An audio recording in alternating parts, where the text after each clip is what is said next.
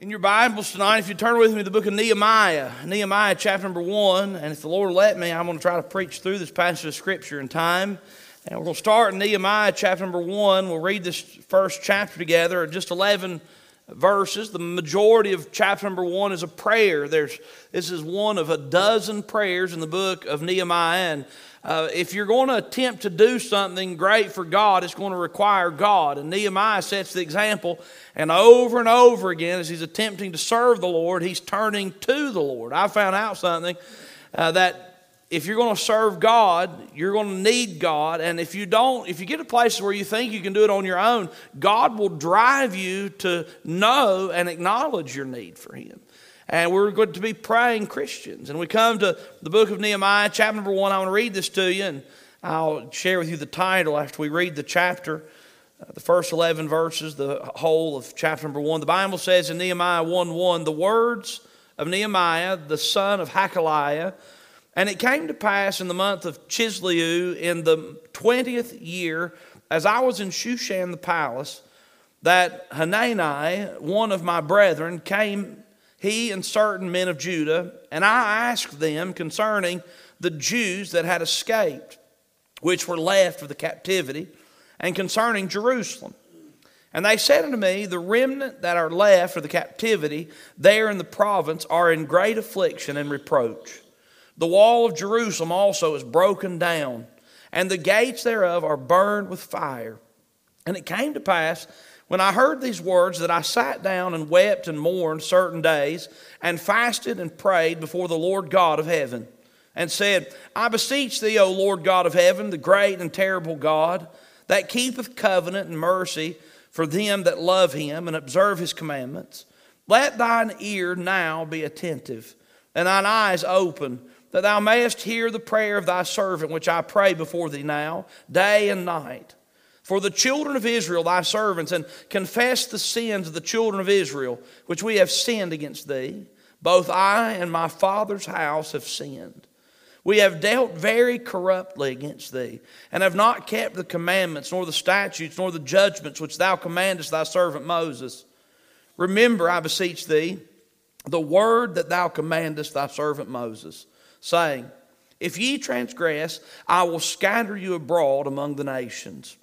But if ye turn unto me, and keep my commandments, and do them, though there were of you cast out unto the uttermost part of the heaven, yet will I gather them from thence, and will bring them unto the place that I have chosen to set my name there. Now these are thy servants and thy people, whom thou hast redeemed by thy great power and by thy strong hand. O Lord, I beseech thee, let now thine ear be attentive to the prayer of thy servant, and to the prayer of thy servants, who desire to fear thy name and prosper. I pray thee, thy servant this day, and grant him mercy in the sight of this man, for I was the king's cupbearer. We come to this passage of Scripture, we meet Nehemiah, and Nehemiah is an interesting character. He's a Jew, but he's found himself in a place of prominence in the king's house. He is the king's cupbearer. The cupbearer was the man that tasted the king's food and drank the king's drink before him to ensure that it was not poisonous. Now, some folks have the idea that a cupbearer was some type of a butler, but the truth of the matter is the cupbearer was a man with some. He had to be handsome, he had to be winsome, he had to be well versed and able to communicate and commune with the king and the king's guests. The cupbearer was a man with some prominence and power and prestige. This was Nehemiah. Nehemiah was a man with some authority. Nehemiah was a man that had been entrusted to a task that required certain trustworthiness. And Nehemiah, being a Jew, he still had a love in his heart for his God. And at this time, the nation of Israel, the walls of Jericho, had been beaten to a pulp and beaten down many, many years ago, previous even to Nehemiah's birth. The city of Jerusalem and the nation of Israel was in turmoil. There was a group, a remnant of Jewish people who had made their way back to the Holy Land and lived in Jerusalem. And Nehemiah, on this particular day, his brother came who had been on a journey and had seen what was going on in Jerusalem. And Nehemiah's heart was filled with curiosity and concern and was wondering what was the condition of God's land and God's people. When he asked, the word that he got was one that was very alarming. The actual text says this, that the remnant that are left of the captivity there in the province are in great affliction and reproach. The wall of Jerusalem also is broken down, and the gates thereof are burned with fire. The story was, and the report was, that the nation of Israel, the city of Jerusalem, was in great havoc.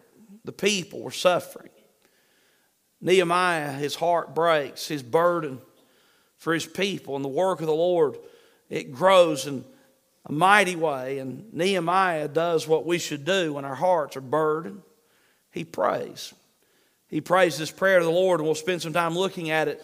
And as he prays and he brings his prayer to a conclusion, he says something in verse number 11 that's really jumped off the page to me and encouraged me. In verse number 11 he says, "O Lord, I beseech thee, I beg you, let now thine ear be attentive to the prayer of thy servant, and to the prayer of thy servants who desire to fear thy name and prosper."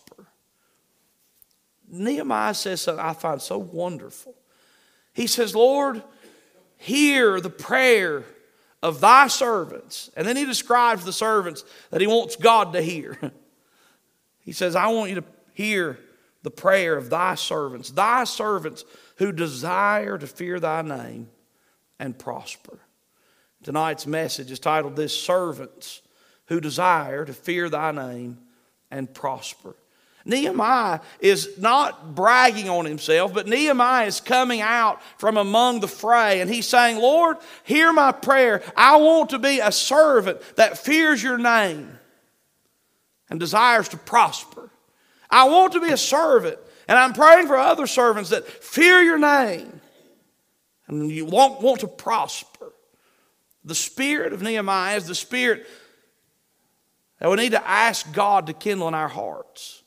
It's so easy to get to the place where you are secure in the fact that if you're to die, you'd spend eternity in heaven. That you're secure in the fact that you hold and have God's Word. You're secure in the fact that we have a church where the Bible's preached and people are cared for and the work of God is done. And that's all good and fine. But may we get to the place and may we stay in a sense that God moves in our hearts, that we know that we need God, that we know that we need to move forward for God, that we know that we need to keep doing what God wants us to do. May we be servants who desire to fear thy name and prosper.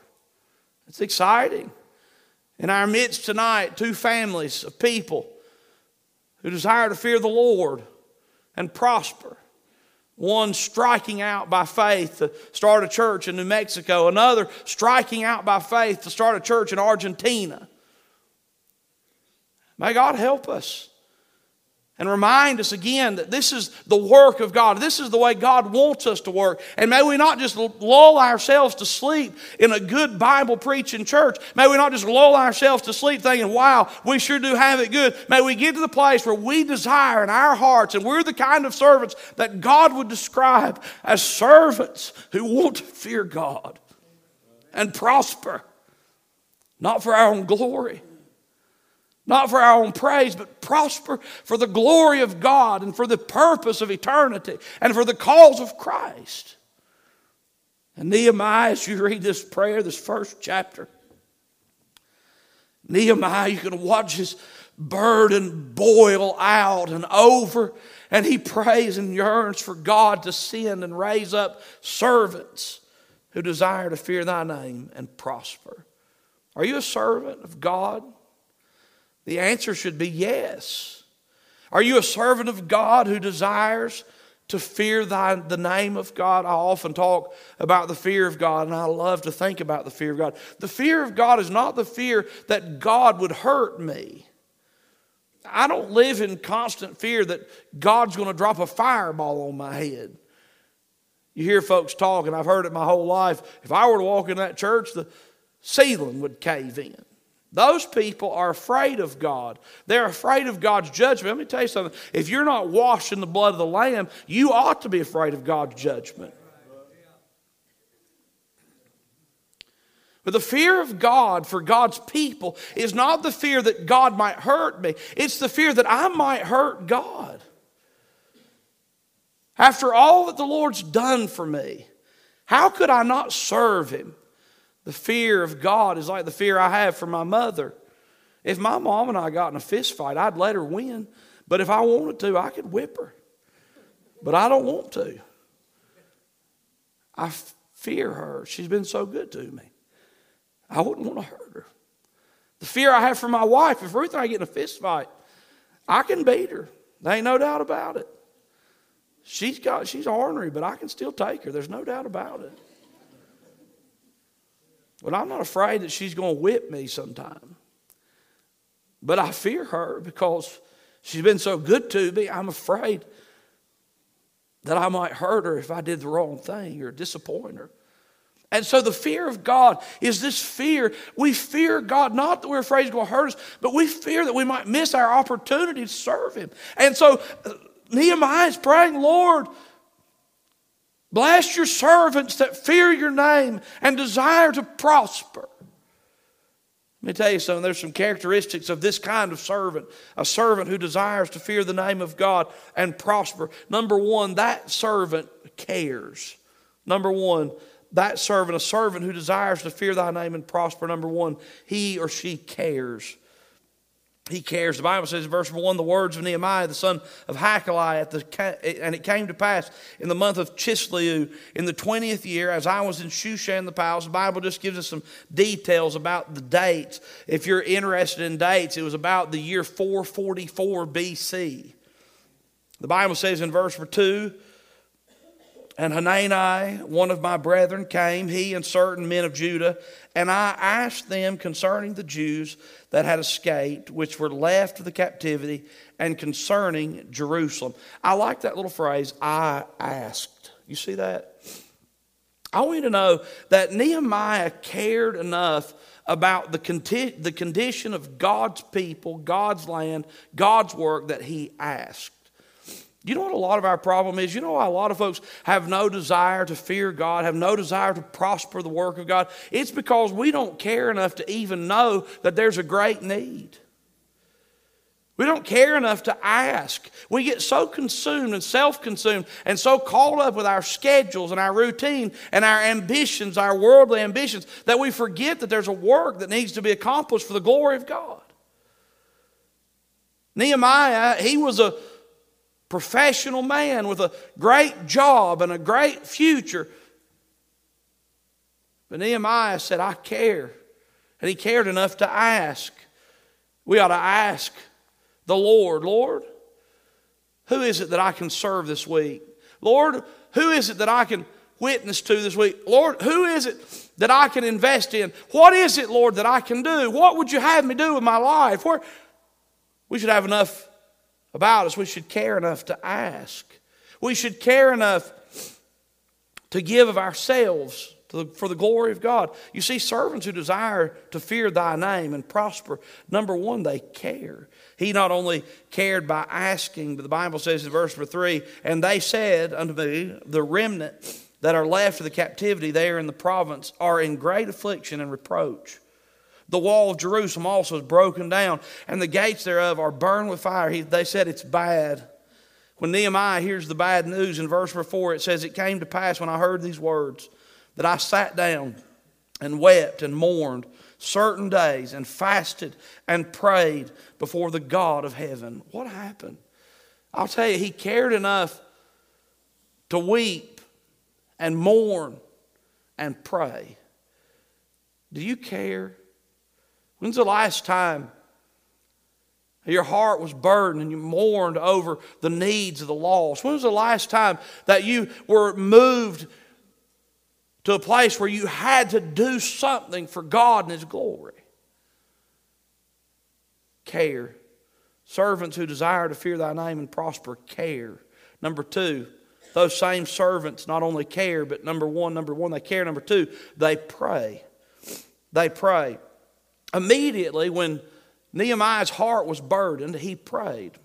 I've heard Pastor Chuck give this testimony so many times. He said every time a missionary came through our church, I wanted in my heart to go and be a missionary to their field. He said, my heart was moved, but when I began to pray about it, God made it clear that my job was to stay and pastor the church. And I think that's precious. You know, see, we should always be moved in our hearts to do God's will. But when we pray, God will make it clear what God's will is for our lives. Christian people are to be praying people. Do you want God to use you? Learn to pray. And I'm not talking about spending hours and hours and hours a day on your knees before God. If that's your routine, you're able to do that. That's good and fine. When the Bible says pray without ceasing, it cannot possibly mean praying on your knees in a closet 24/7. But it does mean pray without ceasing. Do you understand that? Pray without ceasing. That means every moment of our day we're communicating with God. As we make decisions all along life's way, we are consumed with the fact that I must consult with my Heavenly Father before I make any move. And we're praying. Nehemiah began to pray. He prayed a prayer that began with praise. We can look at this prayer, and lots of studies have been done on this prayer. I'm going to take just a brief moment to look through it. He began his praying with praise. Verse number 5, and he said, I beseech thee, O Lord God of heaven, the great and terrible God. He says, God, you're great and terrible. That word terrible is not exactly the way we use the word terrible. If I taste something that's terrible, you don't want to taste it. Ruth has done this to me a few times. I'm just sorry, babe. I got to use you as a sermon. I've given you like a week off. Ruth does it. Have you ever had anybody say, this smells terrible? And then they go, here, smell it. Ruth does that. And when she says that, this smells terrible, smell it. I'm like, I don't want to smell it. But when we hear the word terrible, it's not this smells terrible, this tastes terrible. It's terrible. It's this big, amazing, powerful, almighty, terrible. And the great and the terrible God, He praises the Lord. Verse number 5, it continues, and he says, I beseech thee, O Lord God of heaven, the great and terrible God that keepeth covenant and mercy for them that love Him and observe His commandments. Verse 6, let thine ear now be attentive and thine eyes open, that thou mayest hear the prayer of thy servant, which I pray before thee now day and night, for the children of Israel, thy servants, and confess the sins of the children of Israel, which we have sinned against thee. Both I and my father's house have sinned. He moves from praise to confession. This is the fascinating thing. The sin of the nation of Israel that caused them to be destroyed happened long before Nehemiah was even born. Yet Nehemiah here, as he begins to confess to the Lord, he confesses the sins of his people, Israel. You know, the nation of Israel, they were together. The sins of the nation of Israel that happened earlier affected the people of the nation of Israel later. And Nehemiah says, look, I'm part of this family. I'm part of this nation. And our sins, Lord, we confess our sins. And Nehemiah was doing what God says if we'll humble ourselves and pray, God would hear from heaven and heal our land. And he was praying. He was praying and asking God to forgive the sins of his people. He continues his repentance and his prayer. In verse number 7, he says, we have dealt very corruptly against thee, and have not kept the commandments, nor the statutes, nor the judgments which thou commandest thy servant Moses. Verse 8. In verse 8, he moves to his confidence in God. The Bible says in verse 8, remember, I beseech thee, the word that thou commandest thy servant Moses, saying, if ye transgress I will scatter you abroad among the nations. As he begins to pray, he prays first. He says, Lord, I want to remind you of your word. The first part that he reminds us about God's word was God had told the nation of Israel, if you sin against me, if you transgress me, I will scatter you across the world. Now, the bottom line is I want you to know sin has consequences. And sin has consequences. And because of the sin of the nation of Israel, there were lots of things that they were not able to accomplish and do that God willed for them to do. And I'll have you know something. Sin is going to prevent you from doing what God wants you to do with your life. Now, don't stop there. Some people, as soon as the preacher says sin is going to prevent you from doing what God is saying, they say, look, I've sinned too much. I've gone too far. That ain't it. That's what Nehemiah is getting ready to conclude and finish. He says, you've told us that sin will separate us and sin will cause us to be ineffective. He says, but Lord, I petition you on your own word. In verse number 9, he says, Lord, you've said in your word, if ye return, verse number 9, but if ye turn unto me and keep my commandments and do them, though there were of you cast out unto the uttermost part of the heaven, yet will I gather them from thence and will bring them unto the place that I have chosen to set my name there. He says, God, you've told us that if we'll come back home, you'll bless us. I want to encourage you. You've not sinned too much for God to use you. But God wants to clean you up, and God wants you to repent of your sin. And as we pray that God would use us and raise us up to be the servants who desire to fear your name and prosper, may we be faithful to repent of our sin and determined to serve God with a clean vessel. Those servants pray. They pray, verse number 10, now these are thy servants and thy people, whom thou hast redeemed by thy great power and by thy strong hand. He's praying in confidence that God's going to do what God says he's going to do. Servants who desire to fear thy name and prosper. They care, they pray. And finally, number 3, they enlist. They enlist. They enlist. We know what the word enlist means. You get a burden for your country and you enlist in the Air Force or the Army or the Navy or the other branches of military. Marines, I won't leave them out because Alton was staring me down. Coast Guard, I got to say them all now. You enlist. You enlist. That means I'm signing up. Sign me up, here I go. Servants who desire to fear thy name and prosper, they enlist. Perhaps you're here and you say, you know, the Lord's been working in my heart about serving him, serving more faith, about giving or going or serving or doing. Maybe God's been working in your heart about a call to preach or the missions field or what have you. Whatever it may be, God is calling all of us to enlist. God's calling all of us to enlist. The Bible says in verse number 11, O Lord, I beseech thee, let now thine ear be attentive to the prayer of thy servant, and to the prayer of thy servants who desire to fear thy name and prosper. I pray thee, thy servant this day, and grant him mercy in the sight of this man, for I was the king's cupbearer. What is the meaning of the end of his prayer? He says, Lord, I'm signing up. I'm a servant who desires to fear your name and prosper. Lord, I'm signing up, and here I am. I need you. Lord, I'm signing up. Do you know what Nehemiah did? This is a fascinating thing about this story. Nehemiah, when his brother came through, his brother has come through, his brother has seen Jerusalem recently. Nehemiah, his entire life, the walls of Jericho have been crumbled and down. His entire life, the gates had been burned with fire. There was not a time in Nehemiah's life where he'd ever seen the nation of Israel standing and the walls standing. Yet Nehemiah, when his brother comes through, he says, tell me about Jerusalem. I want to know about Jerusalem. I want to know about the walls. I want to know about the condition of the people in the city. And his brothers say, the walls are fallen and the gates are burned with fire. You know why Nehemiah asked a question like that?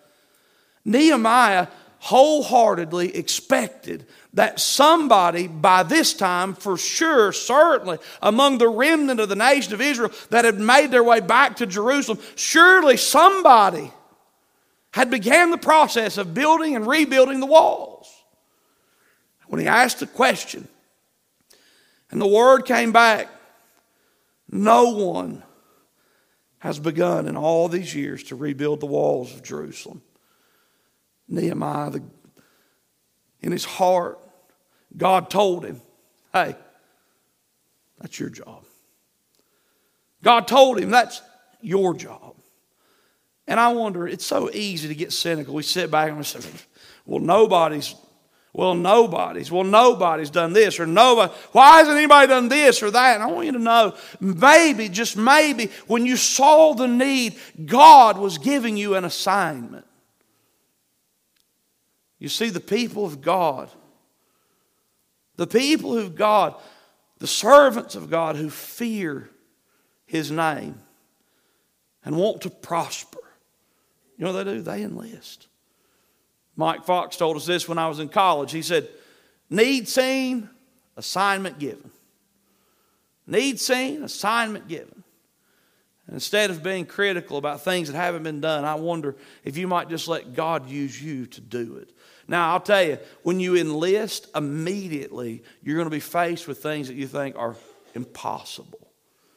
Nehemiah was no different. As Nehemiah closes his prayer, in his heart he knows, God, you've called me to rebuild the walls of Jerusalem. He says, God, I know you've called me, and I know that I want to prosper for your glory. And Lord, I got one big problem. Look at verse number 11. He says, I pray thee, the end of verse number 11, thy servant this day, and grant him mercy in the sight of this man. For I was the king's cupbearer. The first thing Nehemiah says to the Lord, he realizes it's his job to do. He says, Lord, you know I'm going to need some grace in the sight of this man. The Bible says, for he was the king's cupbearer. The first thing Nehemiah thinks is, Lord, I'll do whatever you want me to do, but you're going to have to do something about this king. You're going to do something about this king. And I want you're here, and the first thing that comes to mind, you in your heart, you say, I want to serve God with my life. But the first thing that pops up is the fear of something or someone. You think there's no way I could ever overcome that. You know what the first thing Nehemiah did? He enlisted and immediately said, Lord, that's a big problem, this king thing. You're going to have to take care of that king. And when we enlist, I'll just tell you what happens. God takes care of the king. Not only does he take care of the king, he uses the king in a mighty way to complete and do the work that God put on Nehemiah's heart to do. Are you a servant who desires to fear the name of God and prosper? Oh, I hope so. Care, pray, and enlist. You'll be glad you did.